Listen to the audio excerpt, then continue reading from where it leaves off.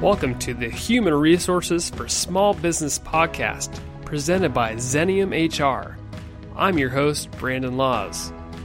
Whether you're an HR professional or a small business leader, each episode of this podcast is designed to bring you the latest in technical HR and leadership at your convenience. More content is available on our website at www.xeniumhr.com. Let's dive into today's topic.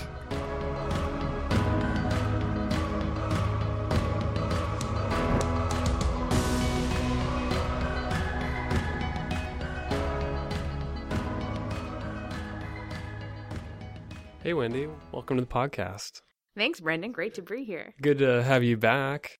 Thanks. So last time you and I talked Ban the Box. Yes. And kind of return to work after being incarcerated, right? Exactly, and why employers should not blanketly discriminate against people that may have a criminal background, but may have done the work they need to get back to where they want to be. Yeah. For listeners who maybe joined us for the first time, go back and listen to that one. That was a good podcast, and that was your introduction to Wendy. But for those that maybe new, Wendy, we're going to talk about changing careers. Yes.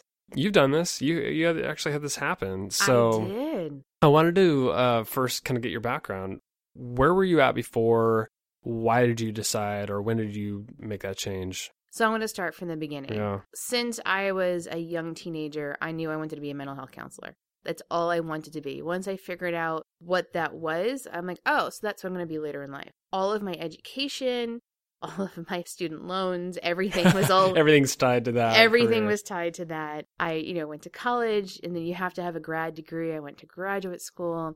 I practiced for 10 years, and I was very active. I worked my way up in management. I was overseeing large programs, mostly dealing with crisis work, in the county. And then I worked for a federal grant. And then in the middle of working for this federal grant, I was like, I don't know that I want to do this anymore. I just became a bit burnt out, and I had done some really intensive things for a really long time. And I'm sure it wasn't all of a sudden too. It was like maybe sleepless nights, or just what was going through your head to say, you know what, maybe now's the time for a change.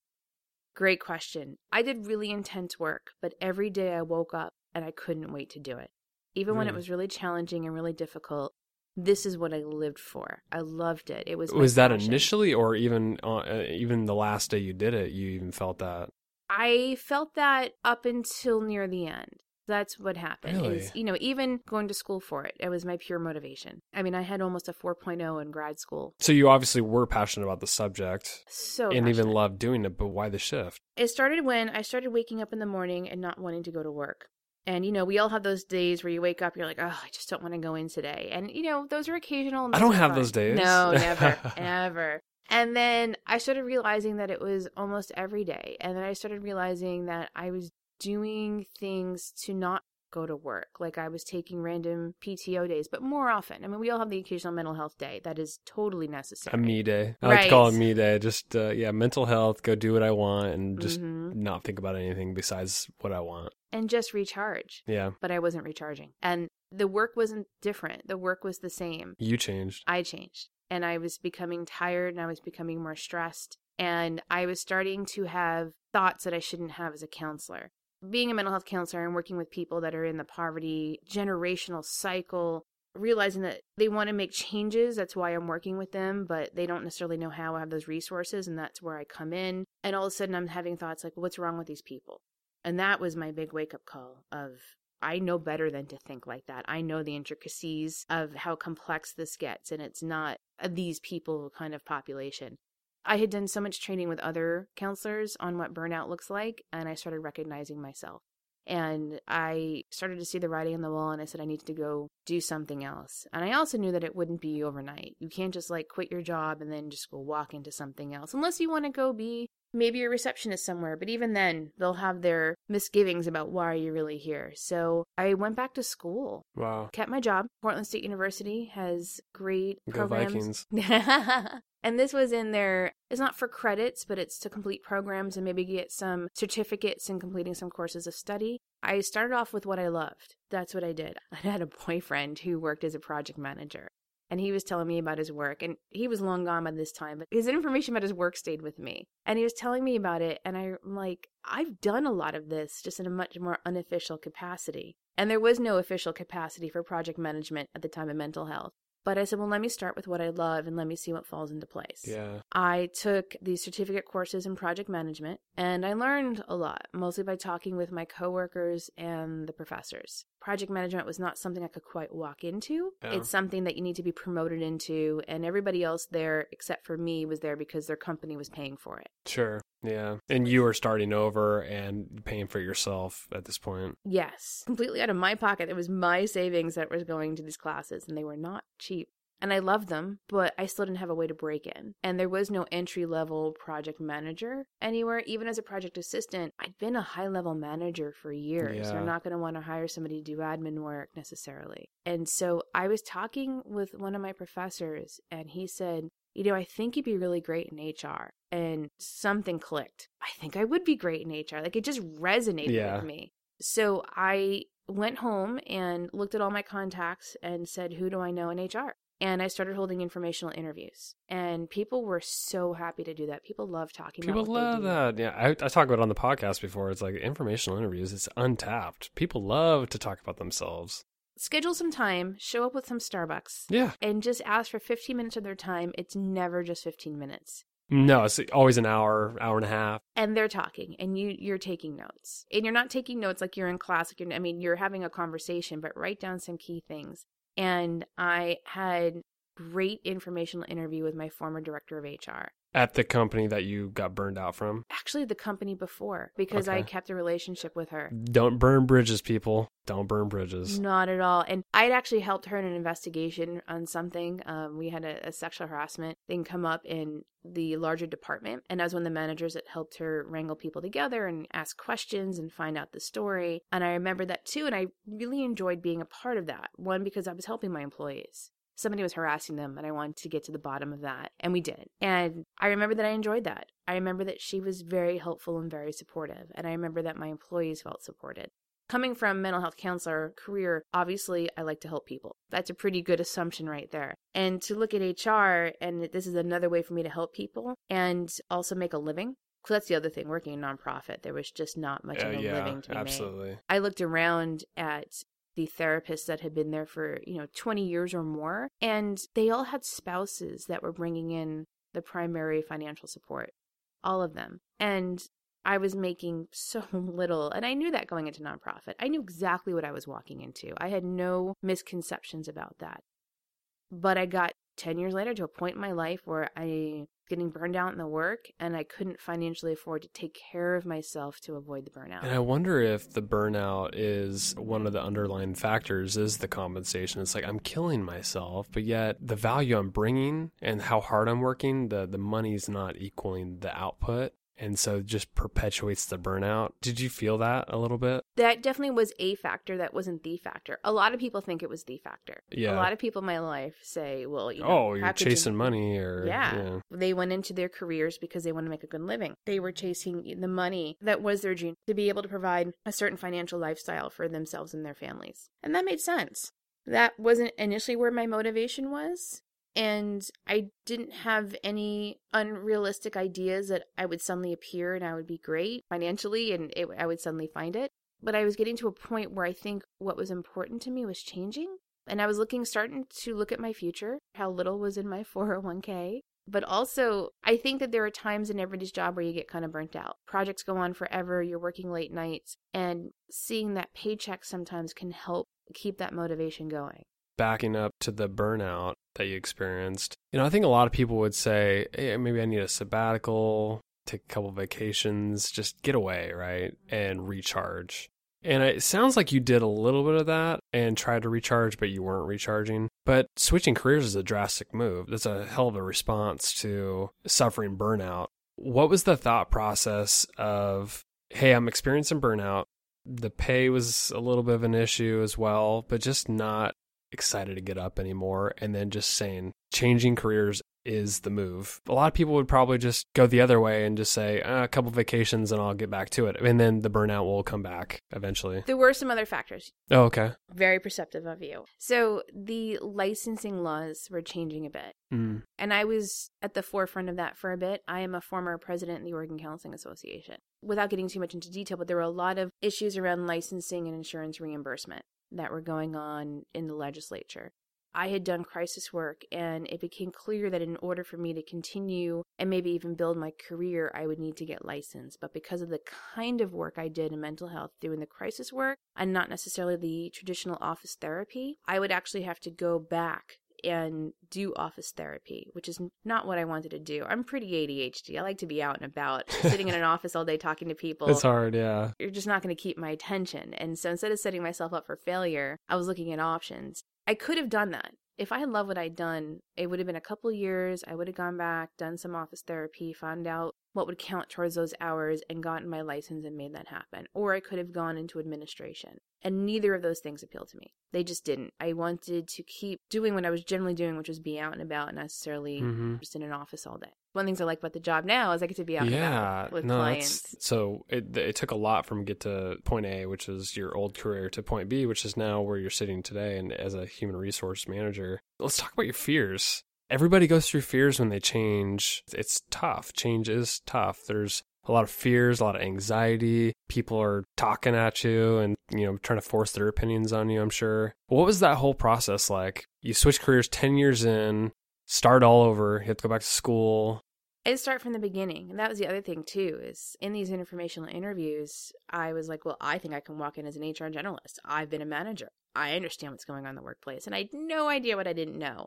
I was all ego at that point and didn't realize it. And so starting off with those informational interviews, they kept saying, well, you're going to have to start over. And I'm like, well, that's cute. But that's not going to happen. Yeah, I'll be okay. I'll find one in and it'll be good. What was really interesting is other people were way more fearful than I was.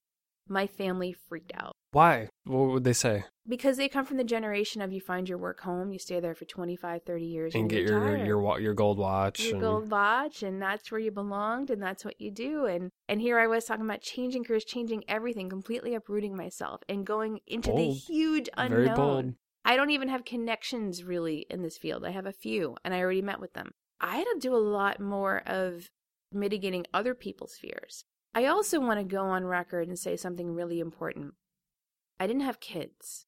I knew at that time that if I had had children that I had to keep benefits for and a steady paycheck for and be able to afford certain things, this may not have been possible, or definitely not as fairly smooth as responsible is what I'd say. Because the way I look at it, because I have 2 kids, and if I make a certain level of money now, and I save at a certain rate, and what if I decided to take a career change and my income gets cut in half or something? I would think, wow, that's, for one, sort of irresponsible in a way. But what if I was super unhappy, and what if I just needed that change, kind of like you did? I think in order to make it a smooth transition, you'd have to either save a lot of money in advance or just be really smart about it and cut corners where you can. And I was able to cut corners. I sat down and did some math and say, okay, what's my bottom and what can I go to? I literally held the job for a year and a half at $14 an hour. Oh, so you really started over. I really started over. I really went in. I was an executive assistant in a large HR department for an international company. And it was great because I got to put my fingers in every facet of HR. There's a huge benefit to that, touching various aspects of the business. I learned so much. And because I was supporting executives that were at an extremely high level in HR, I had access to all of their managers and all of their people. And being the executive assistant for these executives, I'm their main contact. So I do for them, they do for me, which means if I want to sit down and interview them a little bit about what they do, say in benefits or in labor relations or any of those things, can you spend 20 minutes talking with me? It's actually in their best interest to talk with me about that. They need to keep me on their good side so that I have no problem reconciling their expenses at the end of the month. And then, in getting there too, applied to some jobs, some HR generalist jobs where I thought I could walk into. I didn't get those. I thought a great cover letter would get me in the door. I was very naive. I really thought that I will find that one in, and I didn't. So again, swallow your pride. You go back, and I held this job for $14 an hour, but the experience I got out of it and the connections I got were incredible. I learned a ton about the field. I understood what it would take to get certification, and I started making all these connections, and I started to understand where in HR I wanted to go, where I belonged and where I didn't. And now for a quick break to talk about Xenium's third annual What People Want from Work survey. Are your employees happy at work? Here's one way to find out. There's nothing better than open, honest, and anonymous feedback, which is why Xenium created the What People Want from Work survey, which is open to employers of all sizes for free. This 20-question employee survey reveals what people really want from their workplace, and it provides insights around leadership, workplace culture, management support, rewards and recognition, and work environment. Employers can sign up for free June 20th, 2017 until July 31st, 2017 at xeniumhr.com. And the link is in the show notes so you can get right to the page. And now back to the program. So I want to make an observation, because I think this is an important distinction, is you talking about your family, and I don't want to disrespect anybody who thinks this way, but I think for those people that think they should work for the same company for 25 years, and trust me, I would work for the same company for 25 years if I absolutely could, but I realize things change, right? People change. For those people, the way they think is that their skills are finite, right? They can't improve. They don't necessarily have the growth mindset. You took a different approach. I think the way in which you're articulating this is that you knew you could go develop those skills. You knew you could go get that new experience. You just had to start all over, but you could do it. It would be a little painful. And I don't think the other side necessarily thinks like that. They don't think you could do that. That makes sense. Yeah, I knew it would be a good 5 years or so of getting back up to where I currently was. I think it also helped that I came from nonprofit, so I wasn't exactly making a ton of money to begin with. The difference between what you were making and what you had to start over, it wasn't drastic, or you're not talking about $150,000 to like $40,000 or something. Right. No, I was talking, I'm not going to say how much, but it was down to $14 an hour, and it was still a dramatic cut, don't get me wrong, but it wasn't $150,000. Yeah. But I did own a home. I was taking care of myself. I was worried about my future. You hit your 30s and you're starting to think, what am I going to do next? And I was well into my 30s when all this happened. I was mid to late 30s. Well, I thought you were in your 20s. That's adorable. Thank you. So, and I knew that my experience that I'd had was an asset. Yeah. I've learned that HR skills and mental health skills are not that different from one another. Yeah, they're pretty related. But experience is everything. Yeah. A big lesson I learned was I should have been more open to listening to people when they told me I had to start over. Because I'd met also with a couple of recruiters. And again, I did these informational interviews and I still thought I knew best. And then after not getting some jobs, I finally realized, okay, this is where I need to be. I need to start over. It wasn't like an overnight, well, I'll just take $14 an hour and it'll be fine and this and that. And now it was, no, I can do this. No, I just need an in. Then the in never came. And then I was starting to get to the end of my rope and I need to find something.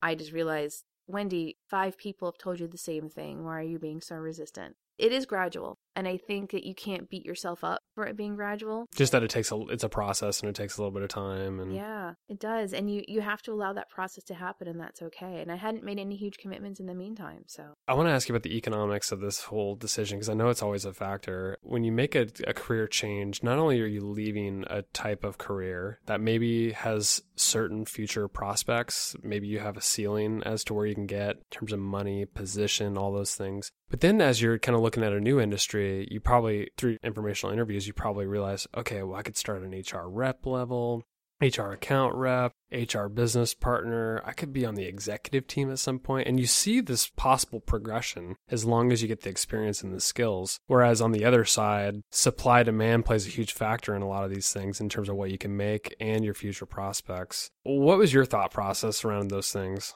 I was really open. I knew that I had to start off as an HR assistant, which is what I did. And I landed in a good spot and it worked out. Then that spot came to an end. They eliminated the job. And what they offered me was not necessarily in HR. And it wasn't where I wanted to go and still for very little pay. And I wasn't interested in doing that. So I went back to some recruiter friends that I had made just through temping and doing different things. Make connections with everybody. Build bridges with everybody. Mm-hmm. Oh my gosh, that came back to me in spades. It was amazing. I made friends with a particular recruiter. I talked to her and she said, I know you don't have experience, but I know that you just need to be trained. I have a really great job as a recruiter, and I think they're going to love you, and they're willing to train you because they're hiring a brand new team. So because I kept that relationship, I got the phone call about the perfect opportunity. And for her, she got to place a very competent person in there who just needed to be trained. And that was great because, again, working for a large international company, and they wanted to train you the way they wanted it done anyway. Anybody coming with prior experience, they would just have to retrain on a lot of those things. So coming in fresh and then having the experience of having been a manager and hiring people, I was able to relate to my internal clients who were all hiring managers. And so it worked out really well, and I got world-class training. And I did that for a couple of years. And then I realized I did not want to be a recruiter. Yeah. I love the HR facet of it all, and I love the experience, but it was pretty close to sales. It was pretty close to of course, that. you're doing both sides of it. You're selling, but you're also interviewing and placing people. And then again, it's coming back to your connections. And I'd made connections with some HR consulting companies in the area, and again with recruiters. And I started discussing with them. I was in no rush. I left myself time. But I said to them, I don't think this is where I want to quite land, but this experience has been amazing.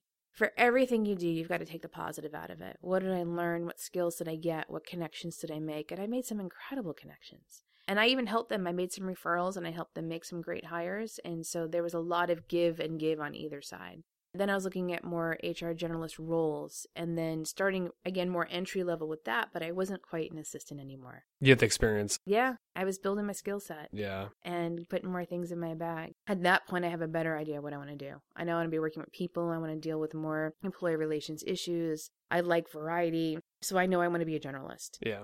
So how do I get to there? And then it's talking with people who know and say, how do I get to there? And it's networking, which is something I do naturally. I know it doesn't come naturally to a lot of people, but going to HR events and learning about different things and just always having business cards and talking with people. LinkedIn. You've got to connect with people. Don't rely on it solely, but use it as a supplement to networking. And just keep reading it. Keep reading what people are posting. You can find out a lot about what is on people's minds by reading LinkedIn posts, I think. You can. And you can also find out a lot about people in quality, about what they post, what they repost, what they say, how appropriate they are. Sometimes you can meet somebody at an event and they seem amazing, and then they start posting all these really inappropriate for LinkedIn, maybe more Facebook type stuff on LinkedIn, and people are not giving them the respect. You're like, oh, okay. I see where we're going with this. Now I should maybe give that person a little more space and go over here. I want to protect my reputation and not being super judgy about it. Those people that stand out. The people that always post really great, thoughtful things versus the people that are like bashing the president. No matter which president it is, even if I agree with them, I wouldn't necessarily post it on LinkedIn. But yeah, I think a lot of it came down to just networking and talking with people.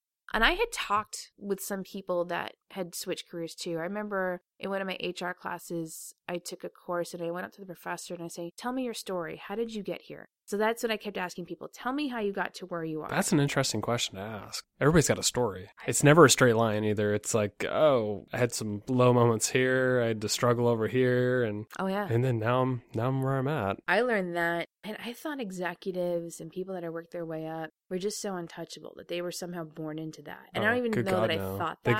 They go through a lot to get to where they're at. Some don't. Some, they're born with all the skills and a great supportive environment, and they go into the Ivy League, and then they get recruited from the Ivy League. And some people just have it like that. They work for it, don't get me wrong. Doesn't necessarily mean they're also going to succeed either. No, but they have a little bit of an easier time. Sure. And then you find the people that have just, I worked my way up. I clawed and I did that. And then you find the occasional people that also switch careers. And it always comes down to I had connections, I kept in touch, and somebody gave me a chance. So there were two stories. One was I was in one of my HR classes, and it was the professor, and he was in training. And it's funny because I didn't think of him much as a trainer.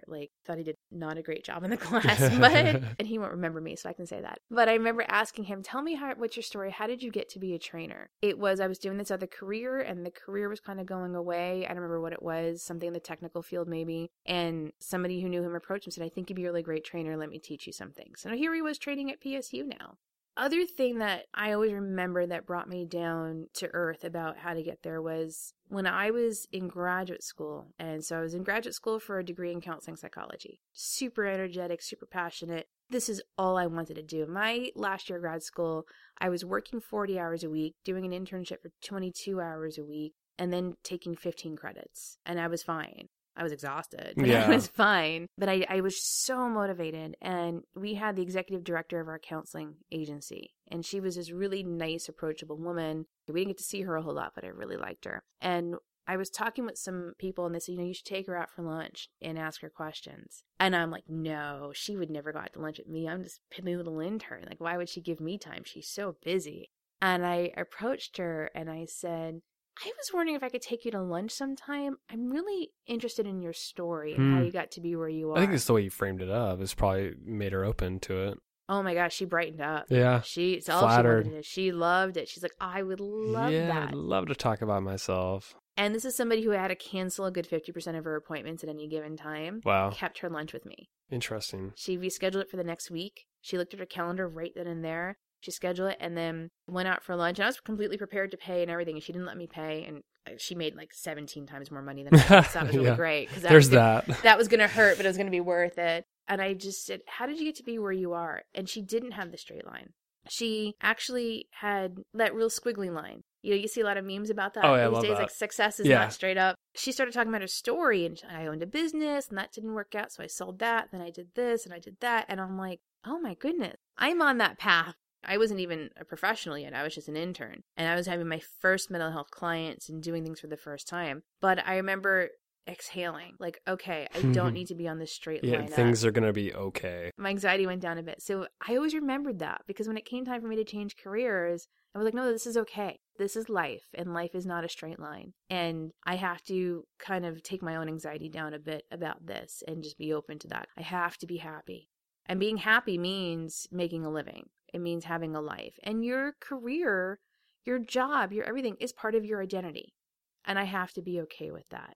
I knew I wasn't going to go work for Philip Morris. But I didn't necessarily want to save the world anymore either. I wanted to help it. I wanted to help it a lot. You know, that burnout kind of toned a lot of things down. So where was something else that I could find passion, still work with people, help people, make a living, but not be everything about helping people? Because I was just becoming depleted, is really what it was. You had no more to give. My own internal energy, and there's lots of words for it. I just felt that it was just being depleted. I didn't have anything more to give. And there's nothing worse than a burned out counselor. I mean, we've all seen them, and they're terrible to work with. They're terrible to have as your counselor. It's just difficult, and you have to be passionate about what you do. We all go through peaks and valleys. Some days are better than others, but my time to change became the realization of I never want to get up for work anymore. I just wanted to avoid it, and I was just so tired of it, and I was starting to take it out on my coworkers, and none of this was fair.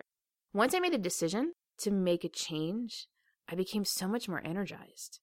Knowing that the situation I was in wasn't forever and that it didn't feel as hopeless. And I didn't even know that I felt hopeless until I started feeling hope again. That was crazy. Change is good. I mean, it re-energizes us. The hope is a great key word, I think, in this whole thing, is that if there is a light at the end of the tunnel and there is hope, that's exciting. My dad actually worked in sales for most of my life. And he was great at it. He made a good living at it. And he reached a point a long, long time ago where he hated it. On his weekend, I'd be like, as a kid, like, hey, Dad. And he just didn't even have the energy to give me because all of his energy was towards providing for his family. And it's a lot of energy. But I saw what it did to him to not love his job. And he didn't feel open to change. We talked about it when I was an adult. He's like, I couldn't have done this. I couldn't have done that. He didn't even apply for something else. So all of his kids were grown out of the house a good 10 years. I saw what it does when you don't love what you do. It just killed him. He's actually retired now a couple of years, and he's a completely different person. Really? Oh my gosh. He went back to college. He never had a chance to get his degree because of the way his life turned out when he was young. And he had to work and support his family. So he never got to go back and get his degree. That was a huge regret of his, even though it just wasn't possible at the time. And he's in school right now, close to his associates, and maybe going for his bachelor's. Taking his time. He's retired. He's living the retired life, but also he's volunteering. And he's working for SNAP, which used to be called food stamps, but, it's food assistance for people. And he is energized. So this was the person who was the most anxious about all these changes I was making. What are you going to do? What's going to happen? And here he is. He's making changes himself, and he's loving it. He's incredibly different, incredibly different. I just remember being younger and just thinking to myself, I don't want to hate going to work. He hated going to work, and he had an awful boss for a very long time, but he just didn't feel like he had the options. And, that generation didn't necessarily feel like they had the options. You go to where you can and you keep your benefits and you have family to support. And if you make a change, what if it doesn't work out? What's going to happen with your kids? And so I want to stress again, I didn't have kids, but I don't necessarily think that I would have just stayed. I think I would have made different decisions. I made some pretty radical decisions. I cut my pay more than half. Yeah. I did a lot of things. So I think I still would have made changes, but they would have been different. So you have to factor in everything that's going on in your life. Well, maybe you would have just kept the job and went to school for the other career at the same time. I think a lot of people do that, especially when they have families. Or maybe I would have done something that was more of an offshoot of what I was currently doing. Maybe I would have looked more into administration. Yeah. Because if I had had a desk job and didn't get to be out and about like I liked, but I was getting the pay and I'm able to support, my family and do that, like they would have had different rewards for me. When did you realize you made that right decision on the change? Or are you still trying to figure that out? Oh, no, I know I made the right decision. I figured you'd say that because I just see the brightness in your face. You seem happy. Ever since I've known you, you've been very bubbly and very talkative, very friendly. Really? I'm talkative? I had no idea. No, you have no idea. Yeah, we've been going for 36 minutes already. So, and you're like, I have like 3 questions. Yeah, I'm in 3 questions and you've taken the whole podcast now. I'm just kidding. This is my next job, by the way, doing the podcast. No, I'm kidding. Yeah. You just take it from me. So when was that like aha moment that like, hey, I made the right decision and this is my career path? Oh gosh, it was that first job. Really? Yeah. So even though you went to $14 an hour, cut your pay in half, you were like, yep, this is exactly where I'm supposed to be. Yeah. Once I started talking to other people and I started finding out all the different avenues that you could do in HR and the different things. And I started not only talking with the managers, but all of their staff. And what do you like about your job? Tell me more about this. And I was helping people with projects. I became energized again.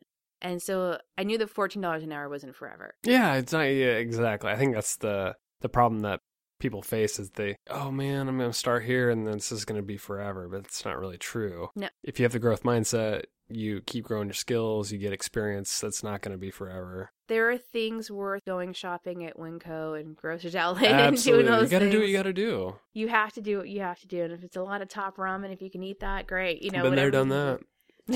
Still driving the same car I have for the last 12 years. I mean, it's just, you cut corners where you can, you save because you know that the growth path is not that straight line. It's an investment. What do I need to do now to get to where I want to be? So no, I actually knew that. And then when I went into recruiting, I still could have been a recruiter. I didn't hate it. It wasn't exactly what I wanted to do, but I knew I still knew I was really on the right path because there were a lot of facets about it that I still love. And I love the people and I love talking with people. There were a lot of things about recruiting that I really liked. Mm-hmm. I like making the right matches for our hiring managers. If things went wrong, trying to figure out what went wrong so we don't make those same mistakes. Training hiring managers on how to properly onboard somebody, give people a good experience. When they say, I need to do this because I need to fire this person, saying, okay, well, slow down. Let's talk this situation through. Do you really need to fire that person? And it's funny because people think the worst part of HR is firing people. Never feels good, yeah. It should always be terrible. But usually when we're letting somebody go, apart from a layoff, reduction in force, which is just tough, and then you're there to help cushion the blow as much as possible. It was going to happen anyway. But a lot of times people have been miserable in their jobs for a long time. Yes. It's why they're acting out. It's why they're not doing their work. And it's go find what makes you happy. And I can tell you that you can find what makes you happy and it can work out, even if you've been fired. I mean, we've all been fired from jobs at some point, some of us in spectacular fashion. But that's another podcast. So I think that I went back and I just realized that even though I didn't like exactly what I was doing, there were still huge facets about it that I love that I can work into another career in HR. I knew I had options. And people change areas of specialization in HR all the time. So looking at all those things, it was wonderful. I actually went back and thanked that professor and said, you belong in HR. Wow. And those bells went off in my head. I emailed him and said, I just want to let you know that little conversation over lunch was so meaningful. And now I have this great career in HR. Yeah. And I think I would have found it anyway, but you definitely got me there a little quicker. Yeah, I think for anybody that's thinking about changing careers or has, they'd probably say that, pick a profession that, one, you're going to be passionate about, has really good future prospects for money, so you can have a standard of living that's good and it's going to meet your needs, but something that has great future prospects, something that you're not going to just be stuck. And I think that was where you were at with your first career, is that you probably realized you were stuck. With HR, you got into recruiting and then another door opened. Went to something else, now the door open. It's like there's just a wide net of areas you can hone in on, and you're still going to be continuing to hone in on your skills, and then you'll probably continue to progress. So I think that's the beauty of HR, I think, is that there's a lot of different areas you can get into. And it's all experience-based. My first generalist job came because I had recruiter experience, because they didn't want to do recruiting. So they could hire me to do recruiting part-time as part of my responsibilities, and they would teach me how to be a generalist and give me that experience.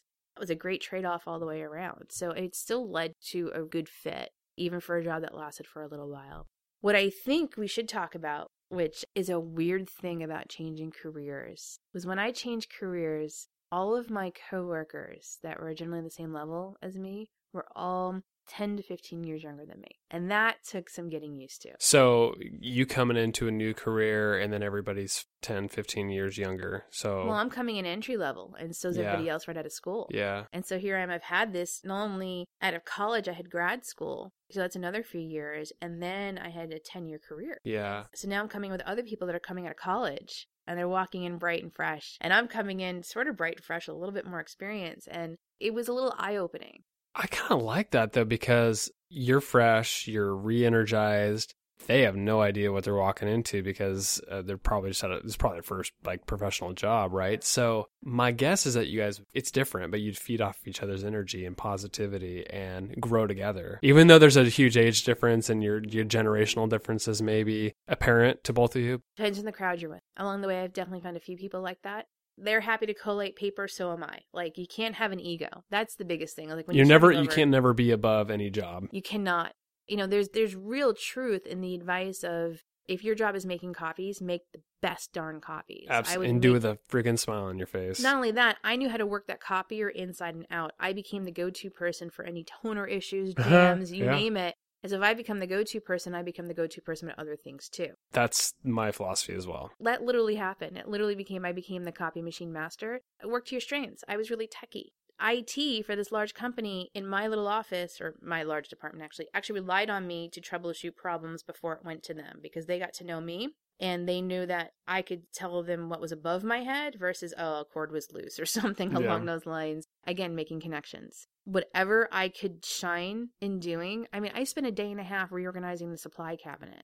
Supply cabinet is a problem in every single office and every single place ever. No supply cabinet remains neat on its own, and people leave things everywhere. I spent a day and a half coding everything, labeling everything, and it became, wow, did you see what Wendy did? Oh my goodness, she did the supply cabinet. It was like the best thing anybody could do all week. I didn't have to go to school for that. No, just more about energy and just getting it done. And don't get me wrong, my desk is a mess. Like, my desk will always be messy, but I knew how to organize that supply cabinet. Yeah, I think that you could absolutely have coworkers that are just as energized. Just great to have you on the team. I don't think I was always that fortunate. And so I think it's always about finding your best way to shine. And again, not having an ego about anything, which I think I was born with an ego. So that's really difficult. Everybody's got an ego at some extent. And that took me down about 17 notches. And it was good. And I realized how good it was. So I think you can have that where you come in and sometimes you're placed in a situation that's also not of your coworkers making, where maybe there's a lot of nepotism in the workplace. So it's about who you know or who you were born from or something. And so they will get promoted above you 2 times before you're even considered. Or they'll look at you down their nose and saying, really, you're here? Like, what have you done wrong in your life? And you just have to know who you are and what you're working for and stay true to yourself. And then I absolutely had coworkers that were much younger than me that we got along great and we had a really great time and they kept me young and fresh. It was a lot of fun. And then I also got to talk to them a little bit about wisdom and about like what they were getting into in the workplace and just how to maybe watch themselves politically. So for the people that were open to it, it was a nice give and take. As we kind of wrap this discussion up, what would you tell people that are thinking about going through a career change, are currently going through it and are experiencing a lot of anxiety and just fear over what's to come? Or maybe somebody, like an HR manager who's helping people through this process. What do you want to say to them in kind of in closing? Separate your emotion from what's real world and what's actually possible. Understand that you are going to have to make some sacrifices, depending on what they are. Some may be long-term or permanent. Most of them are temporary. What can you do? If you have a spouse, communicate. Allow for the initial reactions versus the ongoing conversation. You might talk to your spouse like, I don't think I can do what I'm doing anymore. I think I want to make a change. And they might freak out because like, oh my gosh, what if? What if is a very scary word. And what if is the cause of a lot of anxiety, because there's no answer. There is just no answer to what if questions. You can go round and round and round and round. It's like a treadmill that never ends. So take what if out of it and saying, well, what can we do? What are my interests? And start doing your research. Don't jump. Start wading in. Yeah, so be thoughtful about that whole process. Talk to people. Find out where your support is. And again, I understand decisions may be different if you have anybody that's depending on you, that maybe you need to make some sacrifices in that time and they're not necessarily forever. Take a look at that and what's possible, and then go for what you love. There's a lot of wisdom to doing what you love. Don't take it to the extreme of, like, if I like sitting in my pajamas and playing video games all day, that's what I'm going to do. You can't make a living at that. Be realistic. There are jobs out there for video game testers. Yeah, but they go to work and they test video games and they're probably miserable they're just testing bugs in video games. So. Or maybe that's what their passion is. Maybe they love dissecting them. Maybe they have that analytical mind. If you find a way, kudos to you. Make your decisions, but don't feel so stuck. Nothing's hopeless. Everything is hopeful, and you just have to figure out what you're willing to sacrifice for what you want. Good stuff, Wendy. Guest today has been Wendy Gilbert. She's on the team at Xenium, and thank you for joining the podcast. It's been a lot of fun. My pleasure. Thank you for having me.